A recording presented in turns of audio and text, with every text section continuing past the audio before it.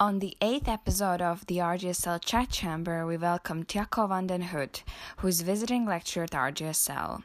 He has been Dutch ambassador to Thailand, Myanmar, Cambodia, and Laos. We touched upon topics as military coup in Myanmar, as it is one of the most recent events taking place in Asia, Southeast Asia in general, China's remarkable economic growth, Beijing consensus, and the wonderful and full of experience life that Tjaco van den Hout has had as an ambassador.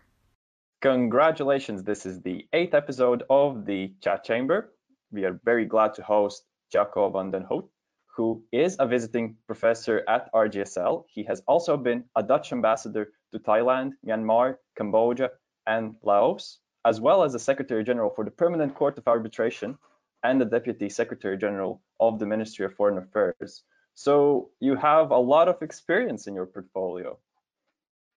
Well, maybe, yes, I guess. But then, of course, I've reached a delicate age, so it's a matter of living through those many years that allows me to have taken those positions. It is so lovely to have you, and it's very nice. I hope that we're going to have a great discussion. Maybe I can start with a quote, as I tend to do sometimes. And there is an Irish proverb that says that a diplomat has to think twice before it says nothing. And I wanted to ask you, as you have been an ambassador for quite a time, is this true? Have you been in a situation yourself when you truly catch yourself thinking, I could say this or I could say that, but at the end of the day, you stay silent and say nothing? Should I respond to this immediately, or should I pretend that I'm reflecting deeply on this rather provocative question? As you wish. As you wish. Okay, let me first of all say something about your proverb. It's Irish, you said. I didn't know that. I like it. I like the proverb. I like it a lot more than the English proverb about the diplomat. That is, I think, wrongly attributed to Winston Churchill. And that is that a diplomat is someone who can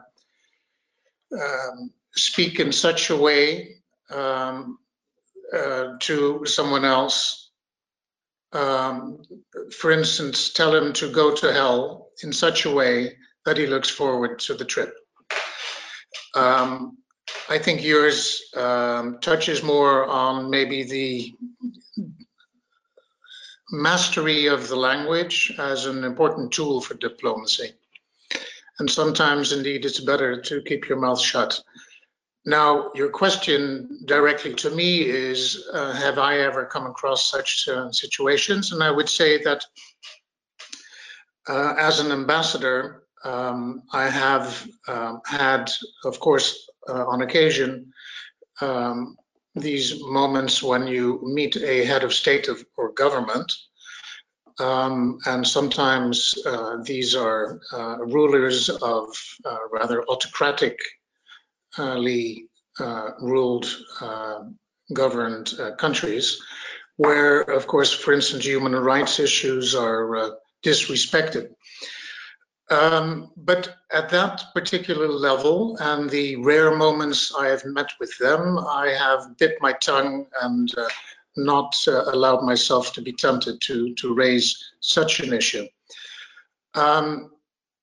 But it differs because there are also, of course, moments when you have instructions from capital to raise a quote-unquote delicate issue, which might lead to some degree of anger on the part of, say, a foreign minister, and subsequently a robust debate, what is often referred to in the media as a frank discussion.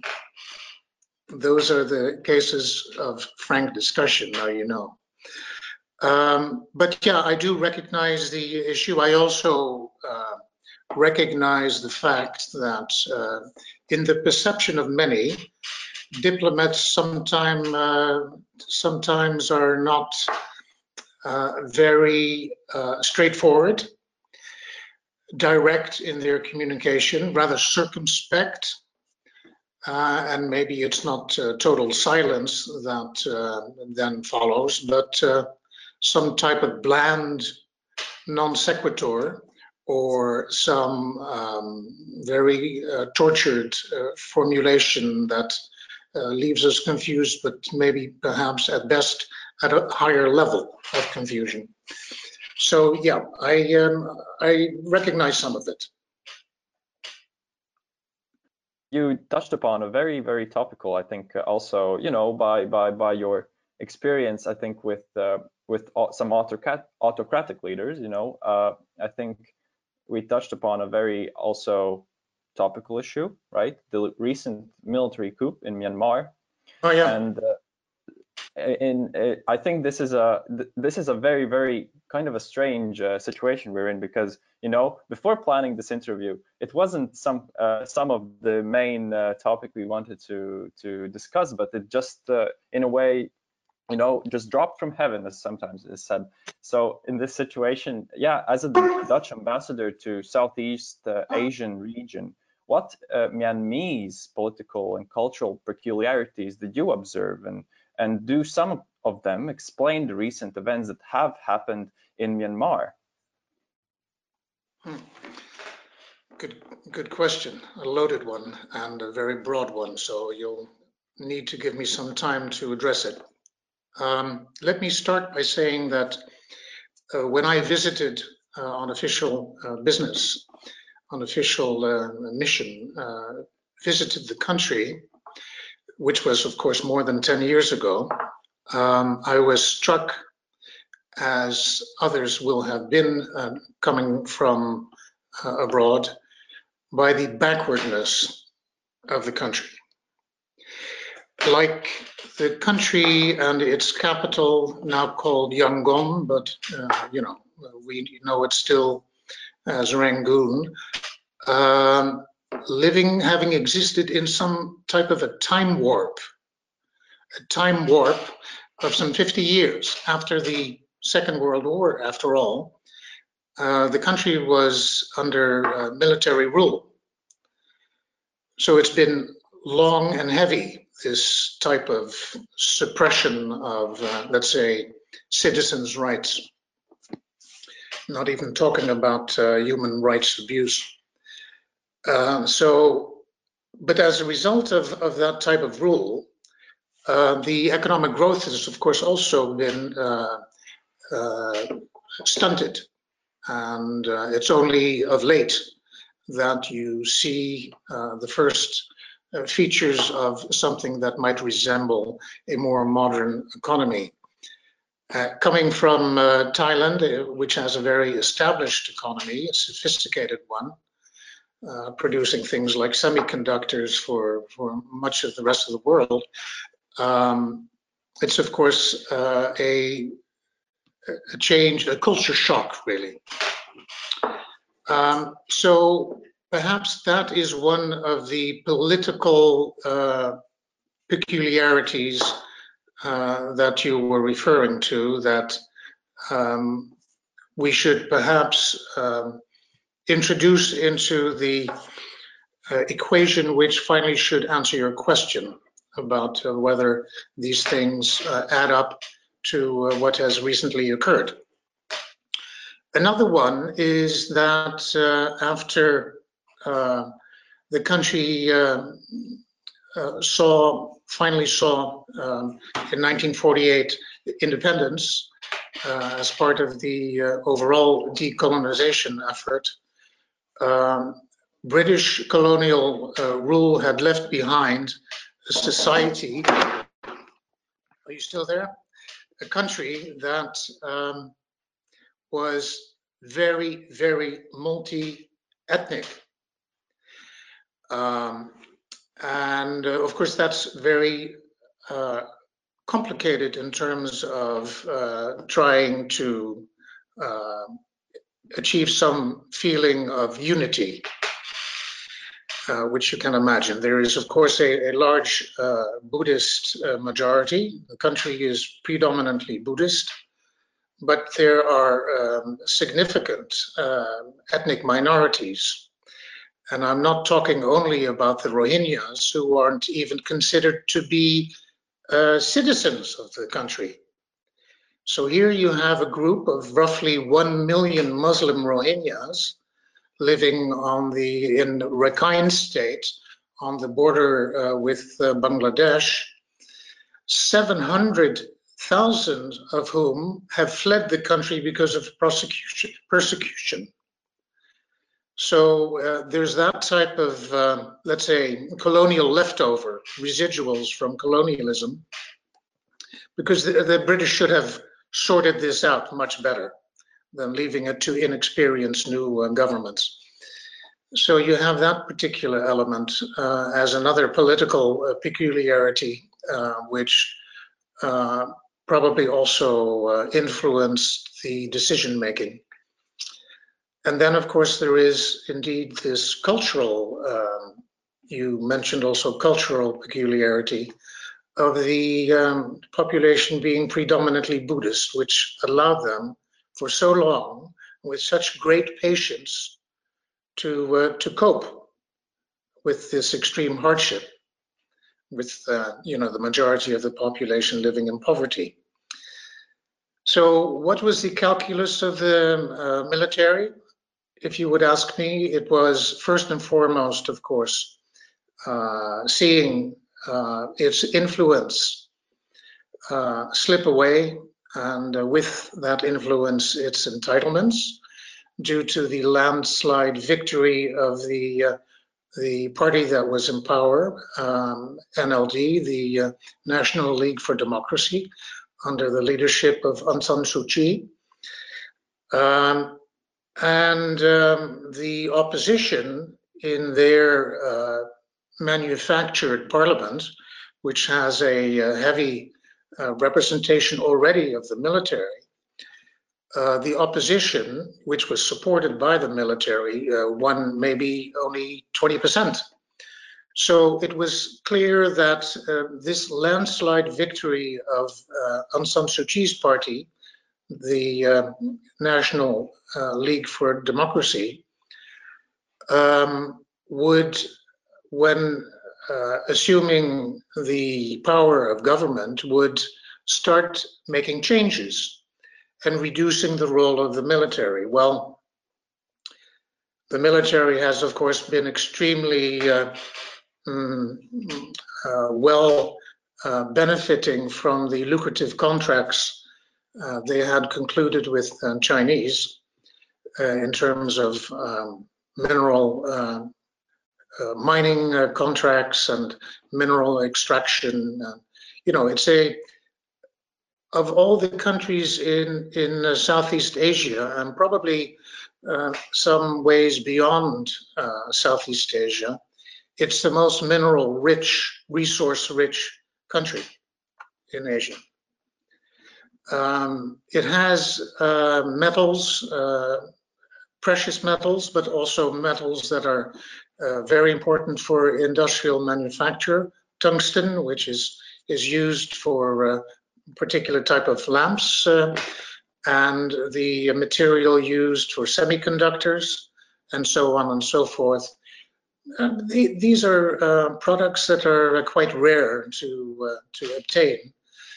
And so China is taking it all in and filling the pockets of the generals with the proceeds of extraction. And as a result, of course, that diversion of this income to maybe Swiss bank accounts and etc.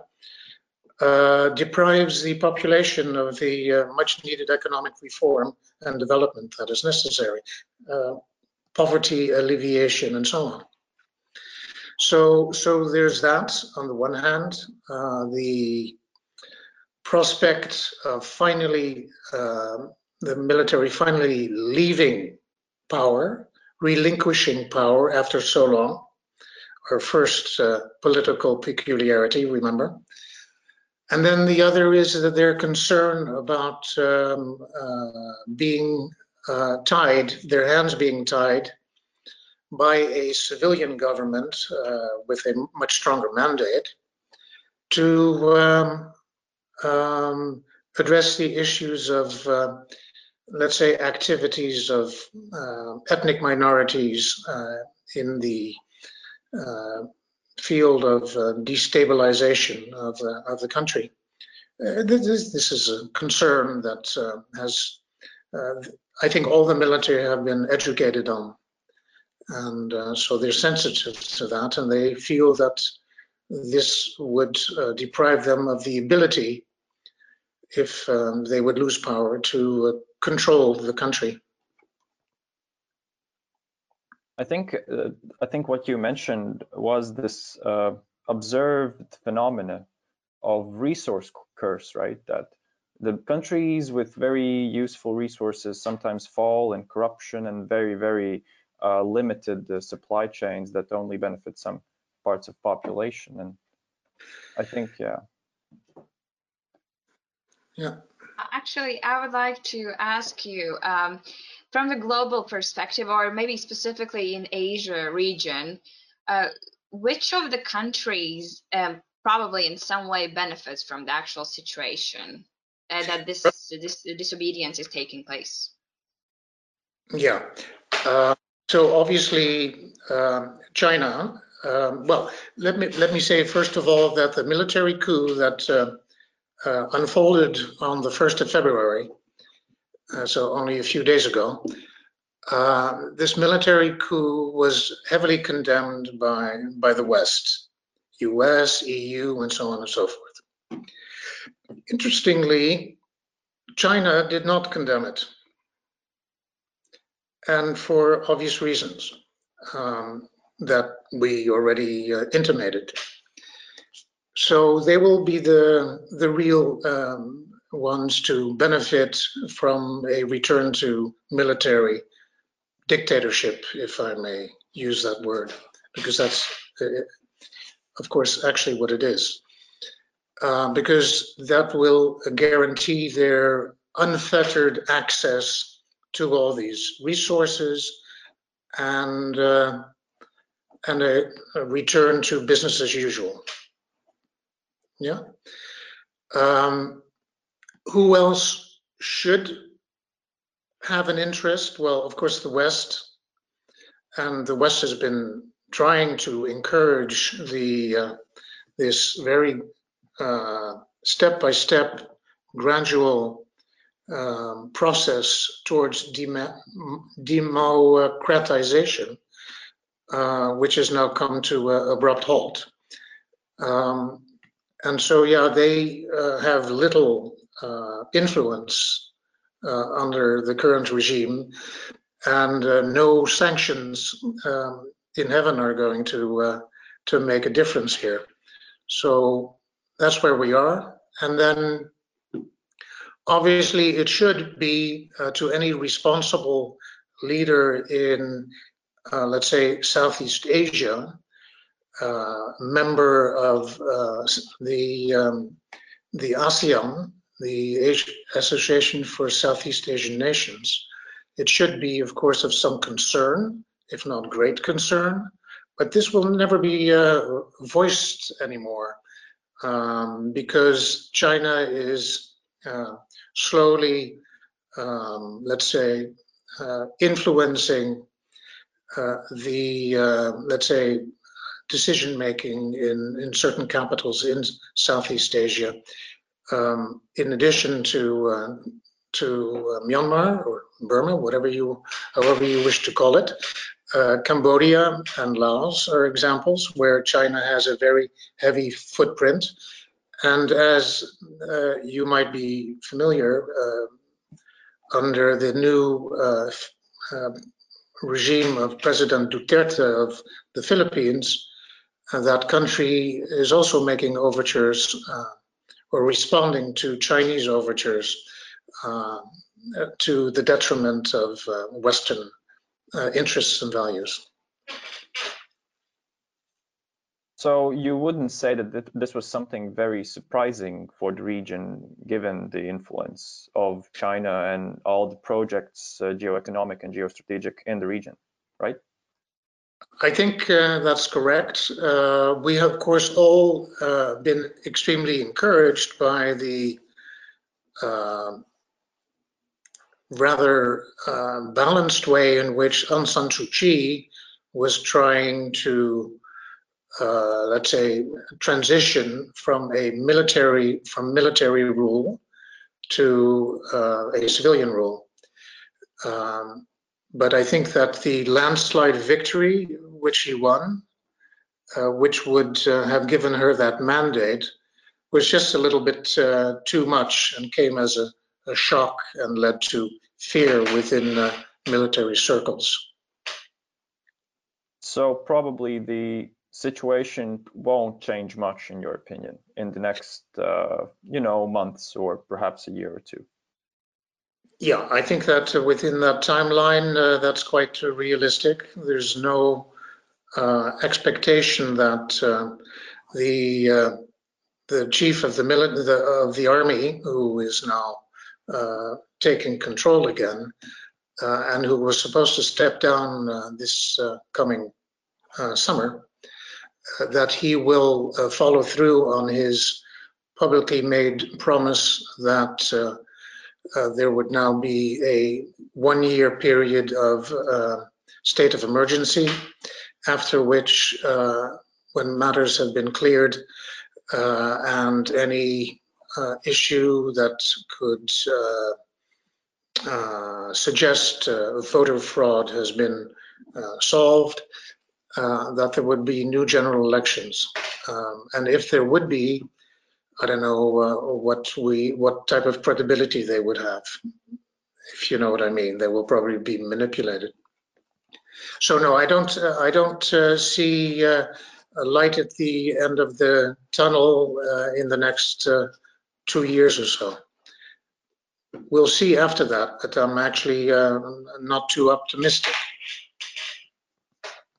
But okay, now let's zoom a bit out of Myanmar and now look at the region of Asia, Southeast Asia more specifically.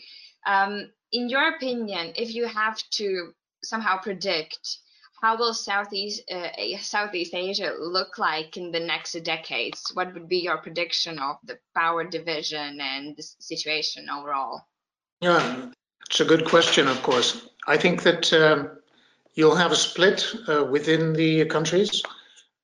Some of the member states of ASEAN, such as Malaysia, Singapore, Indonesia, will be more pro-Western and not giving in much to the ever increasing pressure of China.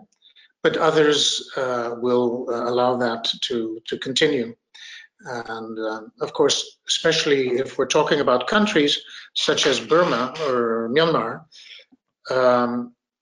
which is so resource rich, that could pose a problem in terms of, so the economic and geoeconomic implications for the region and for the West. So could we say that it is an inevitable phenomenon because these South Asian states just have more to benefit from cooperation with China and perhaps not looking so much on human rights and democracy? Well, I certainly would not go that far. Of course, under the previous US administration, the US was considered unpredictable. So there were definitely those who took comfort in the predictability of China. Predictability is an important factor in political calculus. So there's that. But as you know, China also tries to control the sea routes in the South China Sea. So there's an issue of freedom of navigation, perhaps, lying ahead of us, which could lead to some type of confrontation with either the US Sixth Fleet and the Chinese PLA Navy, or Australia, New Zealand, the others, Japan, South Korea, the other Western allies that are teaming up to patrol that region, because the sea routes through the South China Sea are, of course, the lifelines not only for China but also for Japan, for the the highly sophisticated economies of Japan and South Korea. Would you say that? Sorry, please, Marta. I just was very, very tempted to ask about the predictability. To what extent predictability is good? Because, you know, if we look at Trump, it was very interesting to look at him. You know, you never know what is going to come next. Of course, people try to make some predictions, what would be his next, you know, action against China and their relationship development and stuff like that. But where is the line of predictability to be good and to be boring? I don't think that international relations in any way is boring, and some degree of predictability in terms of commitments made to partners is vital for the security of those involved. So if you look at for instance, also within the NATO alliance, Trump's decision earlier to withdraw troops from Germany, as you might remember, has just yesterday, I think, been rescinded by the Biden administration. So that's not going ahead. So there's, I think, a little bit more feeling of comfort on the part of the European member states of NATO. And you have similar situations, feelings going on in Asia with regard to those that rely on, let's say, US protection. But if we look also in the concept of predictability, I think there is one thing that also can be predicted in the, let's say, South Asian region, right? The overpassing of Indian population comparing to China. And what perhaps would be your opinion? What is the biggest challenges which would India face, and perhaps also the region and the global community as such, and also some weaknesses that might Indian population, Indian government, and the global community face? Well, you're talking about a part of the world that is responsible for the lion's share of the world population, with China being somewhere around 1.3 billion and India creeping up very gradually toward and sort of expected to surpass that Chinese number rather soon.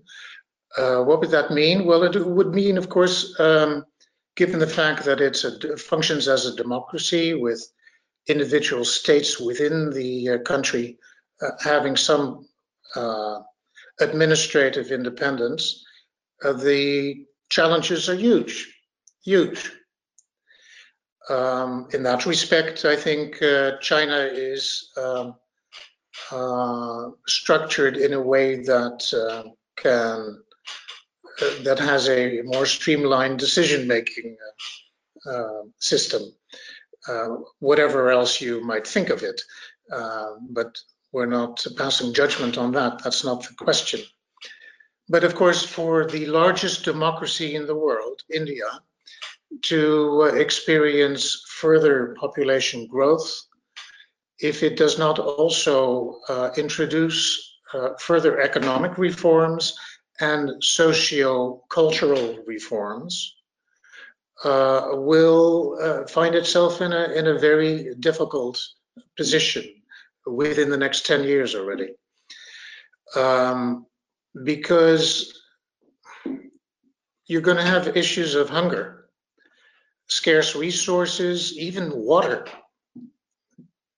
Potable drinking water is going to be an issue. And then food. How do you produce food for this increased population and get it to the large cities and have the people living in the countryside properly taken care of?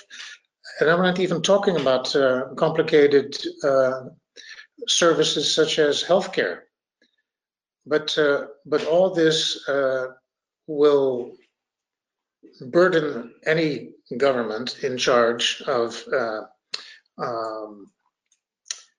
facing these challenges, and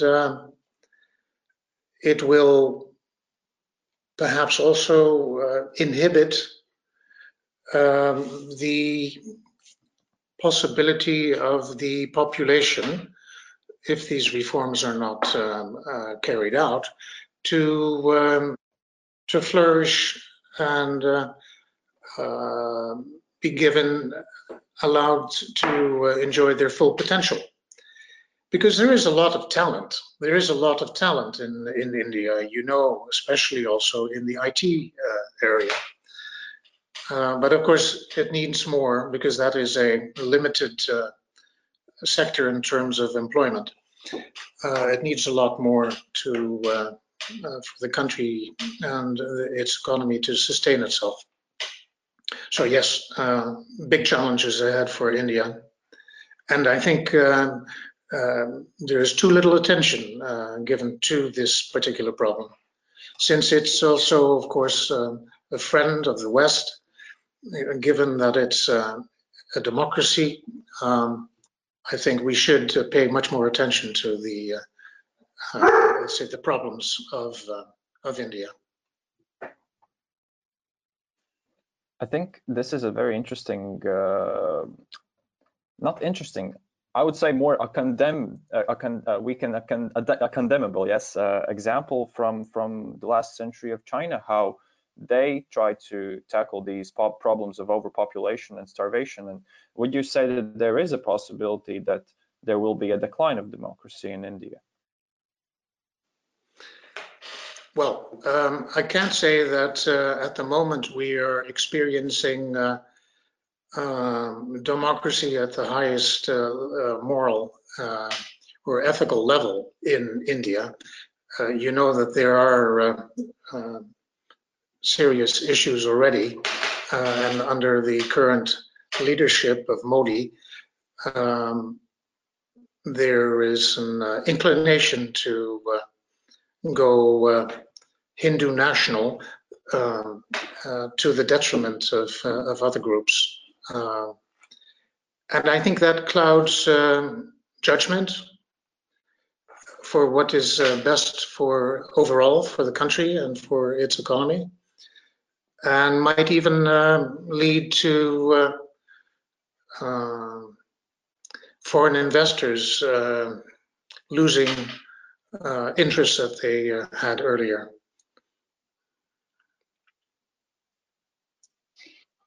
Next question is going to be more concentrated on China, and more specifically about China, Beijing Consensus and Washington Consensus. And my question is, as we know that China is remarkable in its economic growth, and it is often been attributed to strong government intervention that can mobilize large amounts of resources.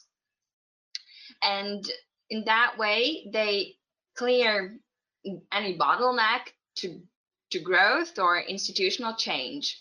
And this is the approach that is being often referred to as the Beijing Consensus. And I want to ask you whether this can be even compared to Washington Consensus, as you know, it is the former being of authoritarianism model, a heavy state involvement in the economy, and are there any existing similarities between these two, and if yes, then to what extent? Yeah, the term Beijing consensus is, of course, a little bit less known than the Washington consensus.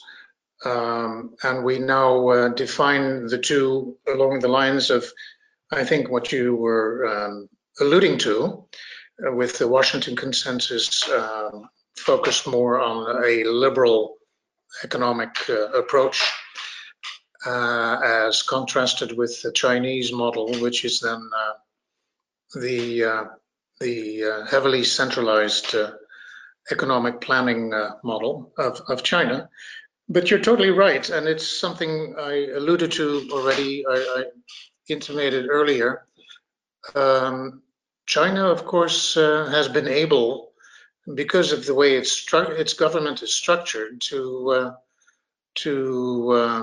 resolve obstacles much more smoothly and quickly than would have been the case if it had had some type of a complicated democracy. Now, having said that, we all, of course, also know that there are huge disadvantages of this system as well. There's no criticism or perceived criticism accepted.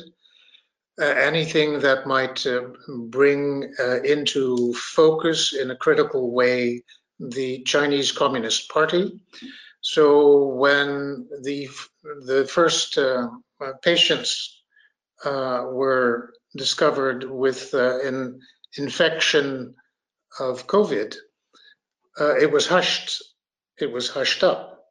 Now that, of course, would not have happened in a democracy, certainly not a democracy in the West. That immediately reaches the media and so on and so forth, and then governments take action. This was hushed up, and as a result, the Chinese, of course, took action much later than they could have. So, yeah, what you are referring to as the Beijing consensus has certain pros, but it also has definite cons. I think this couldn't have been a smoother transition to the question of if you take a look at the world right now during the COVID pandemic, right? And you have to evaluate personally from your experience and what you have read, the existing situation from the perspective of state cooperation and their communication through the pandemic situation or preparation of the vaccine, for example. Is there something you feel could have been done differently, better maybe, so that we managed to prevent a lot of problems from happening? So perhaps a diplomatic perspective, so what do you think about this? Well, I think many people are asking this question, many people in high places, because we have not done well. We have certainly not done well. So there are many lessons to be learned here, starting with forward planning and preparation for any type of pandemic. There was a task force in the United States dealing with these issues that was disbanded under Trump. Can you imagine? So there is, it's necessary to redevelop some type of a cycle that will allow for governments, not only in the US, but also in Europe and elsewhere, to think through what it takes to deal with a pandemic like this one. And then that includes also the type of measures to contain it, and going down to the logistical aspects of supply chains, Very important, huh? Because we've been very nationalistic, which is not good. There's been a lack of coordination amongst states, even within the EU. Can you believe it? So much for European integration. So this is, of course, within the criteria of the EU, not a field, the health sector is not a field where we are integrated, but maybe we should rethink that. So that's something for the EU to ponder about. But overall, I think there's been, with the exception of one or two, I think South Korea stood out as, and Taiwan have stood out as good shining examples of how it can be dealt with. But overall, no, I think that many are going back to their work tables and going to look at ways in which this will never be repeated. Yeah, so there's forward thinking, there's preparation, there's issues of logistical chains, and of course also just the massiveness of inoculation of your population, some scattered in remote places, difficult to access. I mean, there are huge issues that need to be thought through properly for the future. So yeah, I'm sure that it will still take years to assess what is the best approach for the future. But we'll get it right. We'll get it right. I want to ask you, you know, you said about the future, I want to look at the past. But about your past, how about why embassy? Why diplomacy? How did you end up being there? Did you have a a dream when you were a small child in the childhood, thinking, I wanna be a diplomat, or it was just going with the flow and seeing where the flow goes? I think I always wanted to travel, and I am very interested in different cultures, visiting also, let's say, faraway places. I've undertaken an expedition to the Stone Age tribes of the Papuas in New Guinea when I was stationed in Jakarta, but just flying in a Twin Otter 2-engine small plane with maybe 8 other passengers for something like 1,500, if not 2,000 kilometers from Jakarta to this place, in itself was, of course, already exciting. But then landing in the eastern highlands of New Guinea and then walking from one village to the other, because there wasn't any form of transportation. We didn't have cars or jeeps or anything like that. We walked, and there were people who carried, that were hired, obviously, that carried our food and supplies and so on and so forth. And we slept in the villages and the huts, which of course were full of smoke because it gets cold there in the evening. Eastern Highlands, remember? So we're talking about fantastic experiences, and then visiting Malaysia, other parts of Indonesia. I've spent many years also, of course, in the US, but I've served in Africa twice. These were little jewels that I'm very grateful of, and diplomatic service offered that. Now, it could have been something else. It could have been working for. I toyed with the idea of working for an international company, multinational. I mean, It depends, but I always had an interest in international relations, so I think the choice was not that hard, not that hard. But it wasn't like at the age of 7 I wanted to be a diplomat. No. But maybe when you grow up in a relatively small country like the Netherlands, and we're half the size of Latvia, don't forget,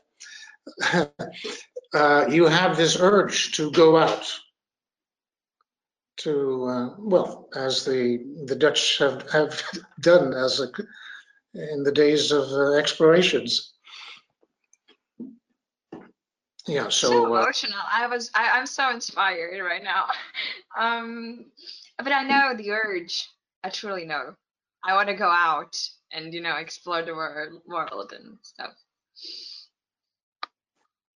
So I just wanted to say, what is this kind of a urge? What was the main, like, I can't even describe this question. Like, how can you describe this want to be outside and to explore, and perhaps what is the something that you gain from being abroad, and then how could you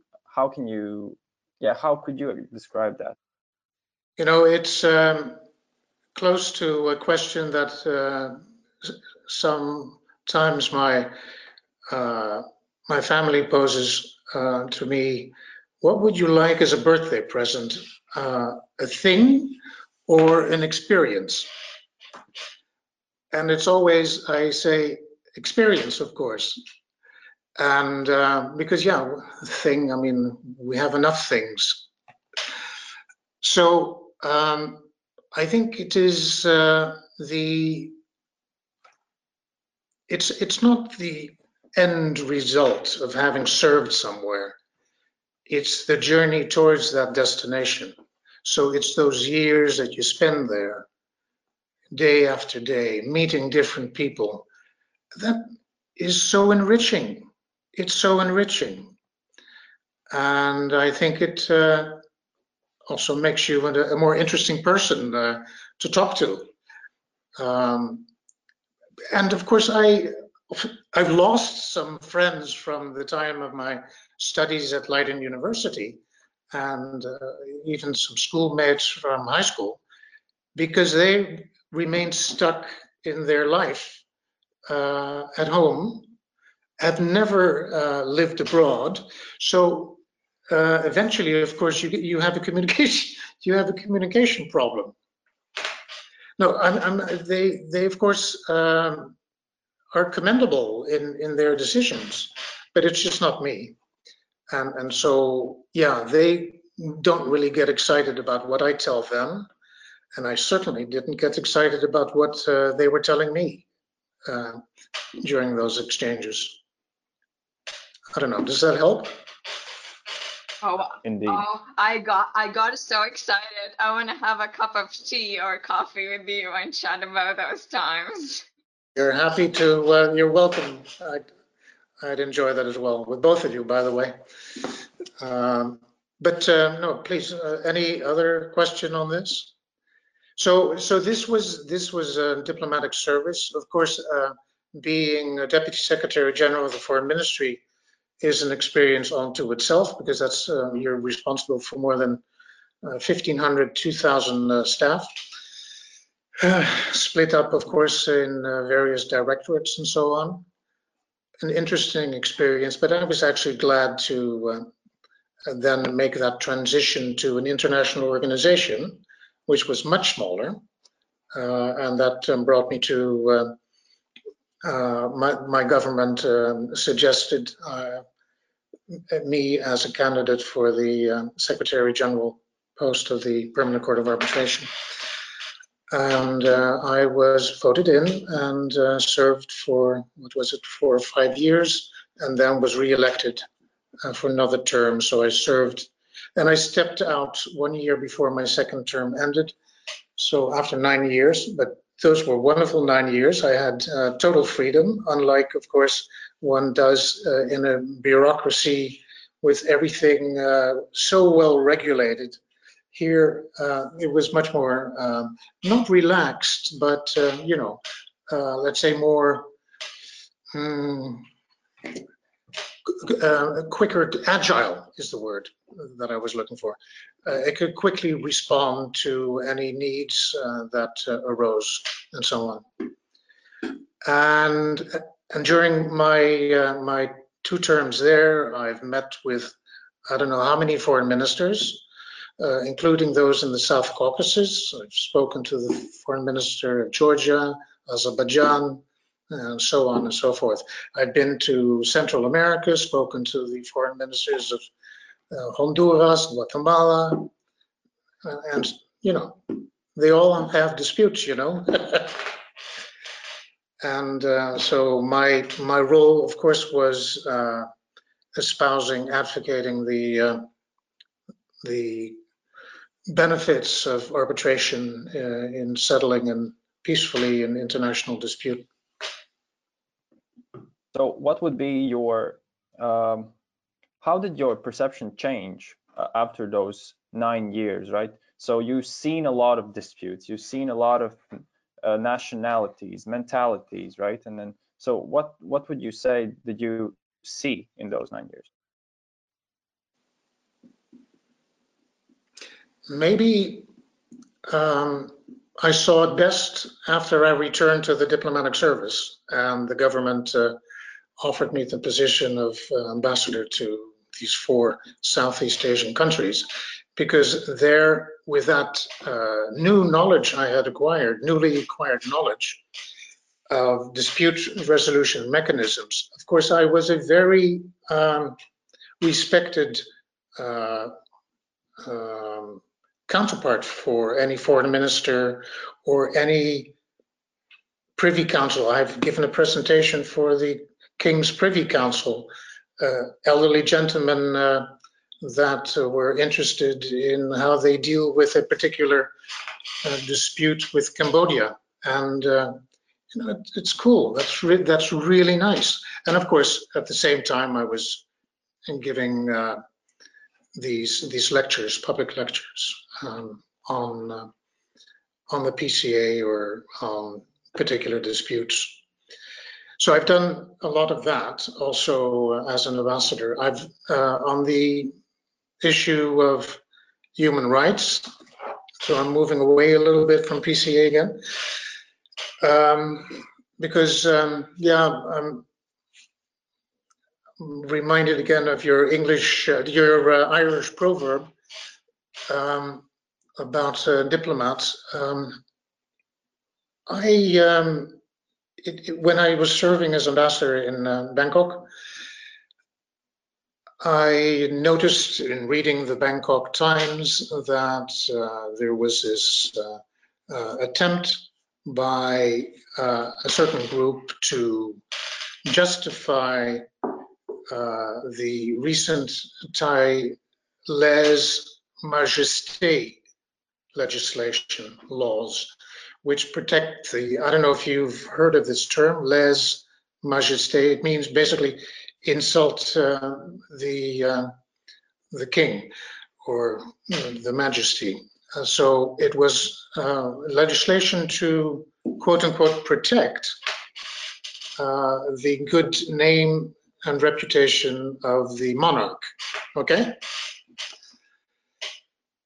Now you can imagine, of course, at the time the government in Thailand had also been seeing a change, and the military were in power, and this was heavy legislation to basically have a tool to arrest anyone who could be accused, even you know, with a shred of evidence, not a shred of evidence, without a shred of evidence, to be accused of insulting the king by an email, by a blog, and so on and so forth.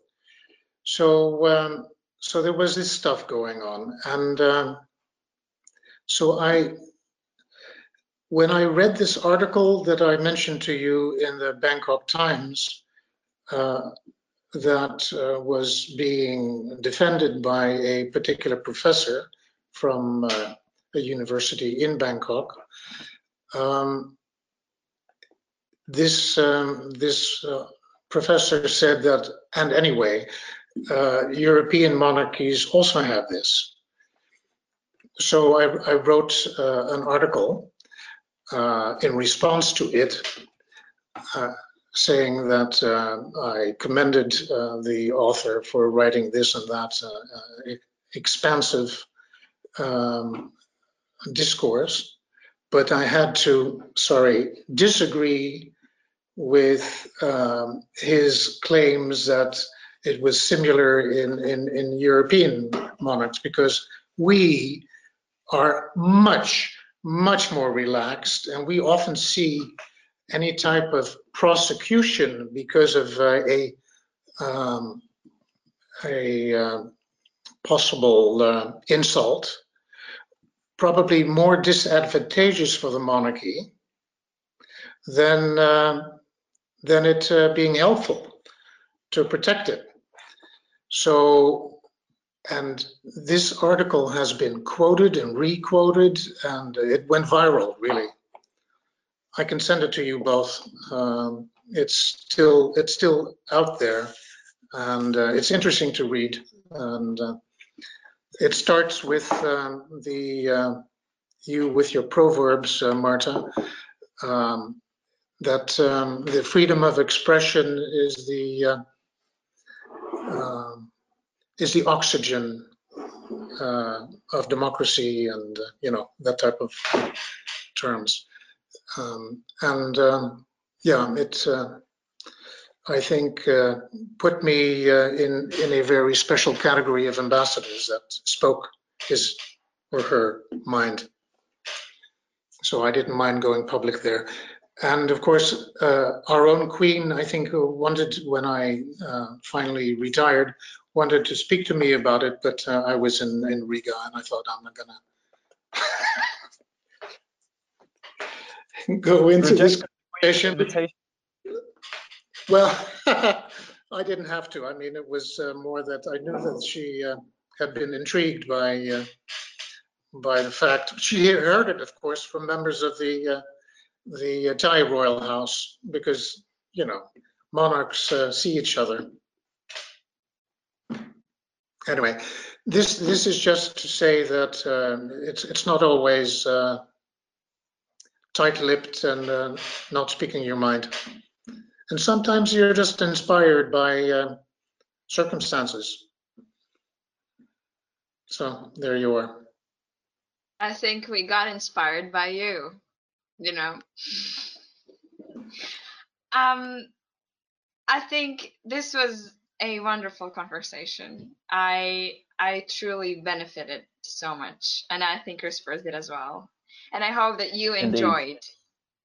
And I did, but of course, I find you two, of course, quite special already as former students of mine. And I felt privileged to have you both in different classes, but yeah. But still together here, afterwards, after the classes. Yeah, good. And I think we could have, a longer conversation, going on and on, but the time is limited, and we want to thank you for joining us on the 8th episode of the RGSL Chat Chamber. And we had a great chat, I think, about many things. And indeed, I would say that I think that listeners will probably benefit from your expertise on South Asian region, your thoughts on India as well as China, the future of the region of South Asia, as well as your thoughts on COVID pandemic, and you, of course, last but not least, as a person, which is, I think, the most valuable insight here. So thank you. Definitely. It's a pleasure. Thank you.